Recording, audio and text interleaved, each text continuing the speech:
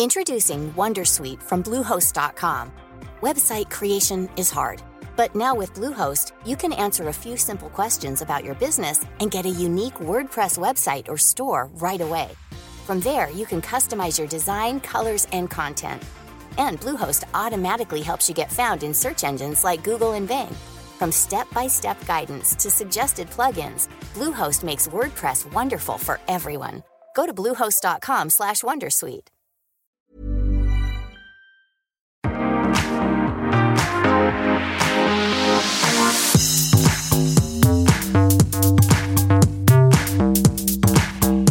Hi everyone, this is Restaurangpodden, the one and only podcast that reviews restaurants in Stockholm. So stay hungry!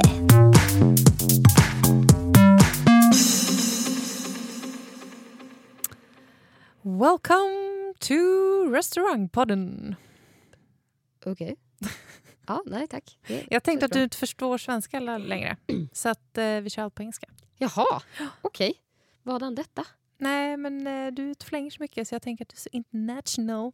Och jag har glömt bort lilla svensken lite sen här hemma. Ja, lite så tror jag. Just nu är det väldigt mycket andra länder än Sverige som jag befinner mig i. Tycker liksom inte att man bara kan lämna sina bästisar hit och dit. Utan man får faktiskt ta hand om dem man har. Och inte hålla på att skaffa nya kompisar och sånt. Oj, nu vet du. Fick jag det sagt också till alla våra followers? Jajamän, hon blev ju också tillfrågad om hon ville följa med till New York över Thanksgiving till exempel. Vilket hon inte ville. Nej, jag gillar inte att bli inbjuden med armbågen. Så, då ska vi prata Oljebaren. Skoja. Nej men du, vi ska faktiskt prata Oljebaren. Det ska vi göra. Vi kör väl bara igång eller? Ja,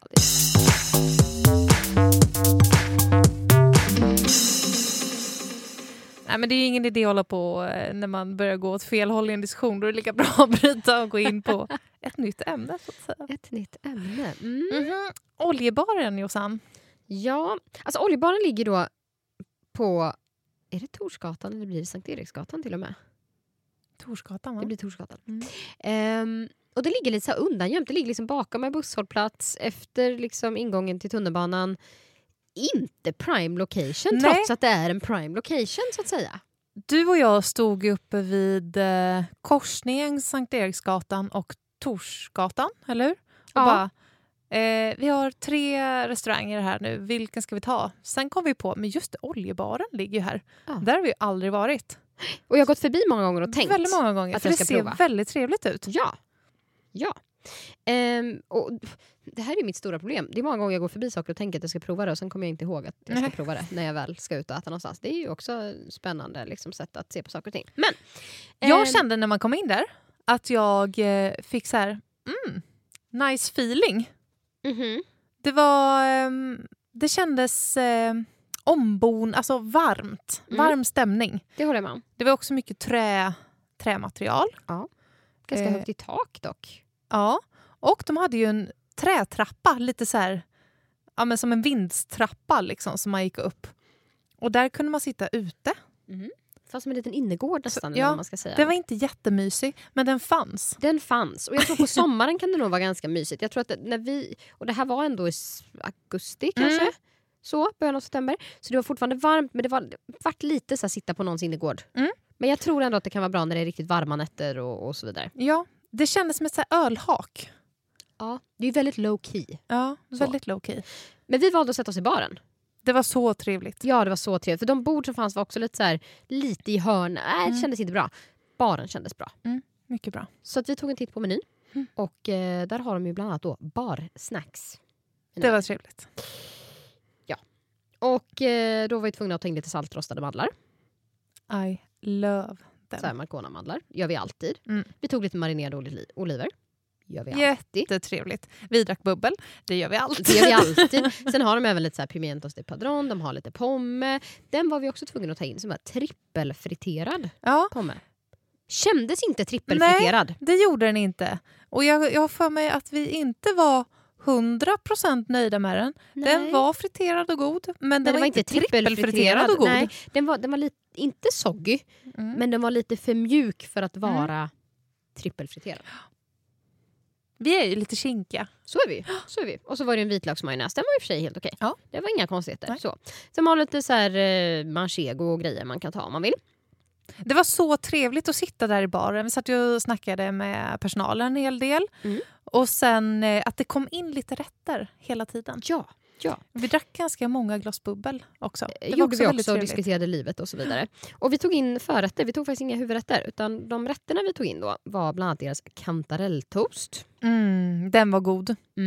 Den var väldigt bra. Det var inte snålt med kantareller på den. Nej. Vilket vi alltid tycker är trevligt. Jag har ju ett till avsnitt som jag kanske ska presentera här framöver. Det var den värsta kantarelltoasten jag har ätit på väldigt länge. Oj, ja, den vill vi gärna höra så om. den kan ni få höra om. Testar ni lite inne just i den här säsongen med mycket gnällavsnitt sådär. Så det tycker vi är bra. Sjukt tråkigt. Nej, vi tycker det är bra. Ja. Man ska undvika de ställena också. Oavsett, vi tog även in deras spanska omelett med gruyère. Och så var det lite tryffel och grejer i. Ja, den var god. Inte my favorite, men den var god. Ja, men jag tycker ändå att den var bra. Den var bra.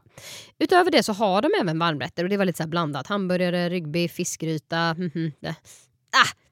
Nej, det kanske inte var något vi kände för. Så vet vi åt broccoli. Exakt. Det som inte finns på menyn nu men som fanns då var att de hade broccoli som var liksom lite så här, men du vet, lite stekt med lite vitlök, lite så här. Den var väldigt bra. Den var väldigt bra. Synd. Om ni hör det här, Oljebaren, plocka in den igen. Vi gillade den.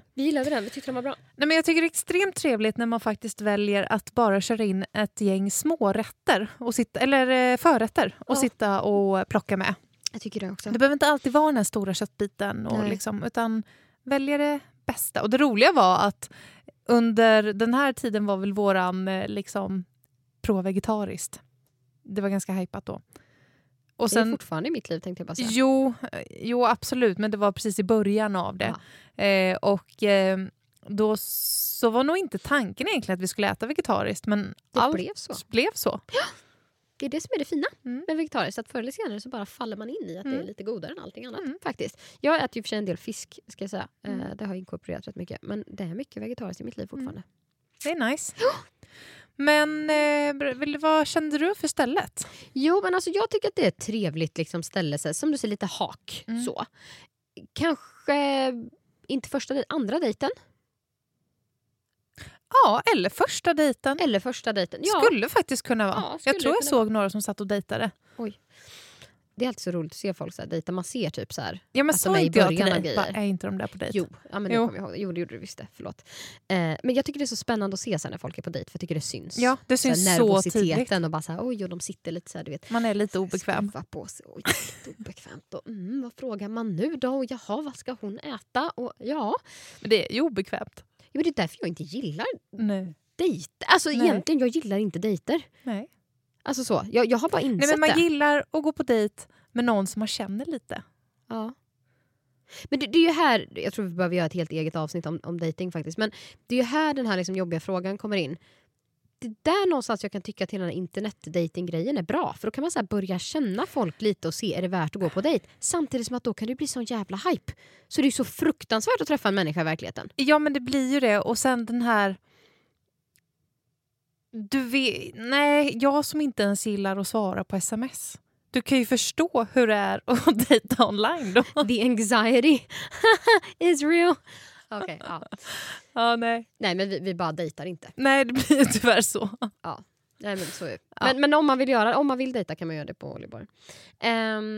Det fina, uppenbarligen. Men det fina är att jag tycker faktiskt att man ska sätta sig i baren. För att det blir alltid lite skönt när man sitter bredvid varandra. Jag kan tycka, om man är och dejtar, sitta mitt emot varandra blir väldigt krystat. Det blir det här, nu ska vi titta varandra i ögonen och mysigt inte. Och så vill man liksom springa åt andra hållet och här ska gömma sig. Men precis. Och det bästa då är ju att man faktiskt har en tredje person som kan vara med i samtalet lite, om det är lite halvstelt. För då kan man alltid börja skoja om bubblet eller vad man ska dricka. Kan du göra en god drink och så kan det bli ett samtalsämne. Liksom. Exakt, det står alltid liksom en backup-plan där som heter bartendern. Supporta dejten. Liksom. Ja, men lite så, eller? Ja. Fan, vi är dejtexperter helt plötsligt också. Ja. I like. Ja, jag har ju varit borta från den marknaden rätt länge. Men det är ju bra att man är bra att ge råd till andra i alla fall. Så är det ju. Så är det ju. Följa dem själv är en helt annan sak. Ja. Men det får vi se. Ja, det jag tänker är väl att det är inget ställe jag kanske skulle så här boka bord på för att bara, på lördag ska jag gå till Oljebaren. Nej. Det är det inte. Och jag tycker inte att är... deras huvudrättsmeny var tillräckligt lockande för att jag skulle känna att jag vill liksom sätta mig där och äta en 3-rätters. Exakt. Men som idag, när vi sa så här, ska vi ta någonting och käka efter podden? Då skulle vi kunna vara dit. Ja. För jag tror att det är ett man kan bara sladda in på. De hade bordsbokningar också, vet jag. Men, du kan boka bord på nätet också. Men nej, kanske inte en planerad middag så. Snarare sladda in, snarare lite plockigt, snarare lite spontant. Sådär. Bra bubbel dock på glas. Väldigt bra. Trevlig men jag tror bartender. inte att det är ett drinkställe. Det fick jag inte känslan inte jag av. heller. Öl eller bubbelvin, liksom. Det är den nivån. Bra bartender i och för sig. Väldigt attentiv, liksom, trevlig så. De får tänka igenom trippelfriteringen. Ja. Annars var det tummen upp! Ja, tummen upp är det helt klart. Jag fick en bra feeling efter att jag hade varit där. Jag funderar på vad man ska sätta för betyg. Alltså det är ändå så här...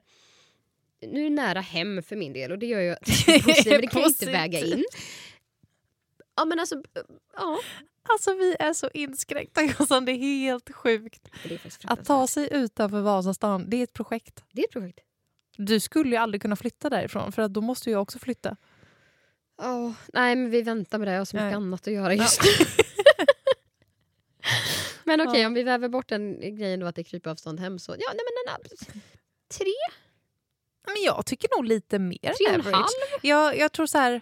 Nej, jag skulle inte gå dit för att få en så här... En smakupplevelse och liksom... Nej, maten var ju inte så. Nej. Men... Sen åt vi ju liksom broccoli och pommes. Alltså det var ju inga extraordinära grejer vi åt. Nej. Men jag tyckte hela så här, jag fick bra feeling på hela stället. Och så här, nej men jag skulle absolut säga gå dit. Ja, men då säger vi väl det till folk då. Gå dit. Ja, gå dit. Men vad blir det betyg då? 3. Ja, det var 3. Okej. 1,5. Ja. Är det kapris då eller är det gula? Vilken... dignitet det kan nog vara på gul nivå. Ja, det är nu när jag tänker efter, nu vart jag lite mer snäll. Så. Nu så. Nej, men jag tror nog också 3,5. Kanske inte är en 4 för det har vi ju... Nej, alltså, fast nu får vi liksom lugna ner oss lite. Ja. Då får man ju trippelfritera pommen på riktigt kan jag känna. Det är liksom, nej, på den nivån är vi inte. Vi är på 3,5 och där är vi nöjda och glada. Ja då. Ja. Så där. Nu har tanten sagt sitt. Men ska vi gå och käka eller? Jag är sjukt hungrig just nu. Men lite så eller? Vi lägger ner. Ja. Okej. Hörrni, stay hungry. Stay hungry. Hej då.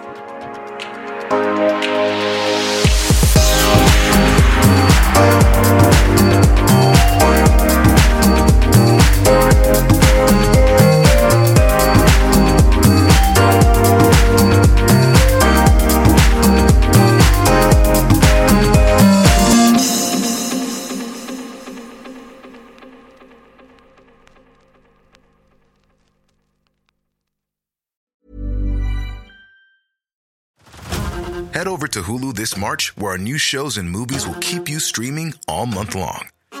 Catch the award-winning movie Poor Things, starring Emma Stone, Mark Ruffalo, and Willem Dafoe. Check out the new documentary, Freaknik, The Wildest Party Never Told, about the iconic Atlanta Street Party. And don't miss FX's Shogun, a reimagining of the epic tale, starring Anna Sawai. So, what are you waiting for? Go stream something new on Hulu. Confidence starts with loving who you are. And when your skin feels nourished and glows on the outside, you naturally radiate confidence from the inside. Give your skin a glow up with Osea's clinically proven Mega Moisture Duo. This ultra-hydrating body care features 2 of Osea's best sellers, Undaria Algae Body Oil and Undaria Collagen Body Lotion. These seaweed-powered heroes use skincare-level ingredients normally reserved for your face for results you can see and confidence you can feel. Osea has been making clean, clinically proven seaweed-infused face and body care products for over 28 years. This luxurious skincare is vegan, cruelty-free, and climate-neutral certified, so you never have to choose between your values and your best skin. Glow from the inside out. Get 10% off your first order with code GLOW at OseaMalibu.com. That's OSEA Malibu.com, code GLOW.